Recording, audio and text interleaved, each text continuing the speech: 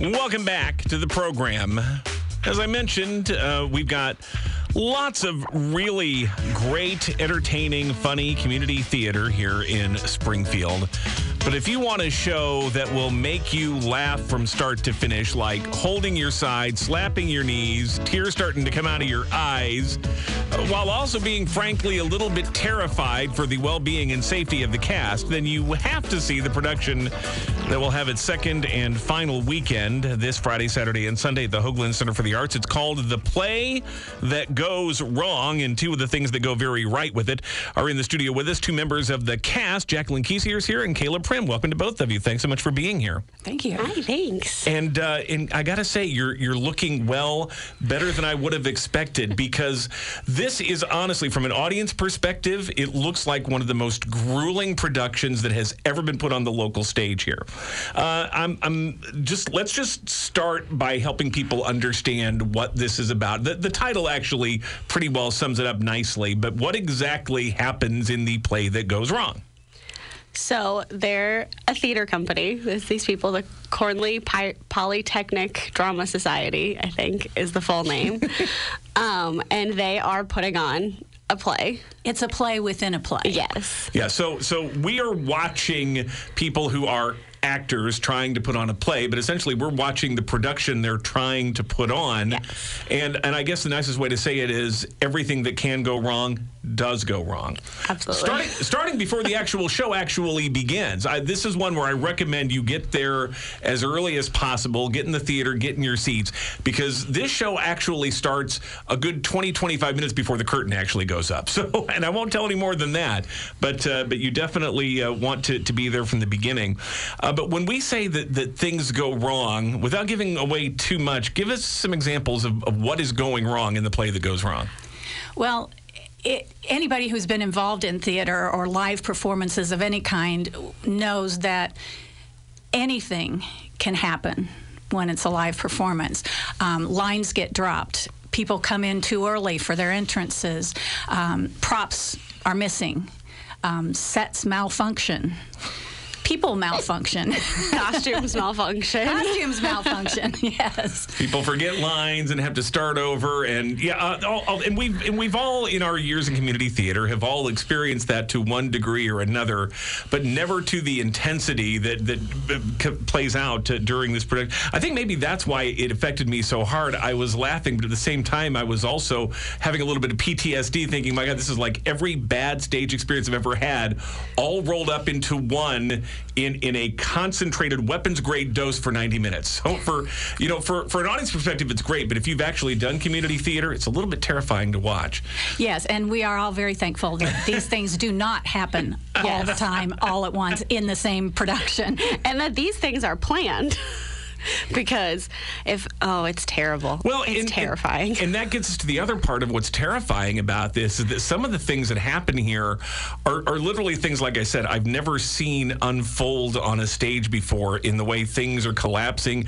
People are manhandled and flung about the stage. And so I have to ask, I was only sort of half joking, talking about how you both look pretty good and pretty well and healthy here. But this does look like the sort of production where people, could get a little bit battered if they're not careful. Absolutely. Yeah. Or even if they are careful. Yeah, it happens. Yeah, yes, it does. I have bruises on my arms, on my legs. I did finally go out and buy some volleyball knee pads. Yes. Couple people get to wear knee pads. Johnny Molson's in this show, our very own Johnny Molson. He's also got knee pads. Jacqueline, I understand you can't do that. I cannot wear knee pads. So you, in fact, have bruised knees instead. Yes. I've been showing pictures to people. I'm like, look, this is what my knees look like right now, and they're not very pretty. Now, and again, and I understand that you guys have and this obviously has to be meticulously designed to be able to have the things that happen here, the precarious physical situations you find yourself in. It's clearly been very carefully crafted to try to do this in as safe as way as possible. Yet, how many actual really close calls have you had? I think a few. Yeah, there's been a few, but we have from the very beginning. Well, we all had to sign a waiver. We did. Really? Okay. Yeah, we did. From And the that's very the first time I've had to first do that. rehearsal, we had to sign one. All right. But for 6 weeks from the very beginning, the director and everybody was very safety conscious, so that as you're learning what you're going to do physically, you do it in slow motion first, and then as you get more confident in it, and then you can speed it up a little bit. Well, there are some things you can't really do in slow motion. Like one involves Johnny Molson, and again, I don't want to give anything away here, but let's just say he changes altitude rapidly in the show, and you can't do that slowly. And no offense to Johnny, he, like a lot of us, he's not a spring chicken anymore. So I have to admit, I was really kind of biting my nails through some of that. There's another scene where again you've got somebody who, like I said, I thought for sure was going to wind up on a stretcher before it was done. A real stretcher, not the kind that you have in the show. So tell me a bit about the rehearsal process. I mean, at a certain point, you can be looking at this and going, why am I even doing this? What have I gotten myself into?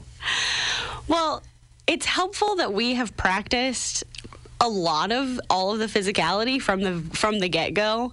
It's not just, now we have the set, now we can practice things. Like, we've been practicing and working on stuff for almost the entirety.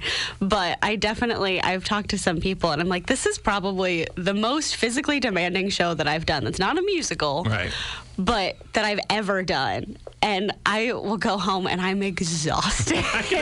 I can imagine, not to mention the fact that you are portraying actors who are portraying characters who then sometimes wind up being back to just being actors, and sometimes you're like fighting with each other during the production on the set here. That's also going to be kind of hard to keep track of and try to keep in character and figure out, okay, am I the actual person right now? Am I the character the person's playing right now?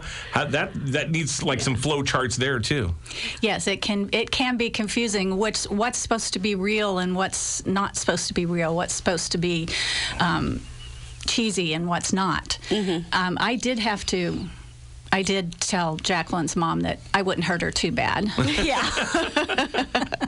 Now, you've got, again, the actors who are on stage in the production, but also members of the set crew become part of the production as well, and some of them I recognize as local actors. So do you have, are actors your set crew and then become actors on stage, or do you have a separate set crew in addition to the on-stage set crew? I know this is getting very confusing here. I apologize, but... All of the above. Okay. Yeah. Yes, we do have set crew who are mainly actors, but they do things behind the scenes, and then we have a regular set crew and a regular stage manager who are back there making sure everybody does everything right. And again, there are things that happen, and they have to be timed so perfectly. And it really, it's like watching a symphony, a very calamitous symphony unfold in watching how all the physical stuff happens just at the right moment. That, again, could not be an easy process to master. No, it's not. No. And we have a fight call at the, before we start the show for rehearsals and everything. And I think at one point we were talking about everything we needed to do, and we're like, why don't we just do the whole show before we do the whole show? Because there's so much that we had to go through and go practice, and it's fun, but it's a lot. I'm going to say so. And I think with that, the best thing we can probably do is say, you really kind of have to see it to believe it. Because like I said, I don't know that I've ever witnessed anything quite like it on stage, including the fact that I've been to a lot of comedies over the years, and I don't think I've ever laughed as continuously at a show as this one. And again, it's just so absurd, but it's also like, yeah, there but for the grace of God go any one of us who's ever set foot on a stage here locally. So it's called The Play That Goes Wrong. How do people see it? So it's at the Hoagland Center, downtown Springfield, Friday, Saturday, and Sunday. Friday and Saturday it starts at 7:30, but like Jim said, try and get there at like 7. And then Sunday is at 2. Kayla has the website because I don't. For tickets, you can go to www.hcfta.org and click on tickets to get your tickets, or you can call 217-523-2787. I want to make sure, again, you note the time, because a lot of shows down there traditionally started at 8, but it starts at 7:30 on Friday and Saturday evening. The Sunday matinee performance is at 2, and this is, again, the final weekend for The Play That Goes Wrong. It is the first production of the Springfield Theater Center's 75th season. That's also a pretty cool thing, milestone year, and you guys kick it all off in just a really spectacular fashion. Jacqueline Kiesier and Kayla Prim of The Play That Goes Wrong, thanks so much for being here this afternoon. We appreciate it. Thank you. HCFTA.org or 217-523-2787 to get those tickets.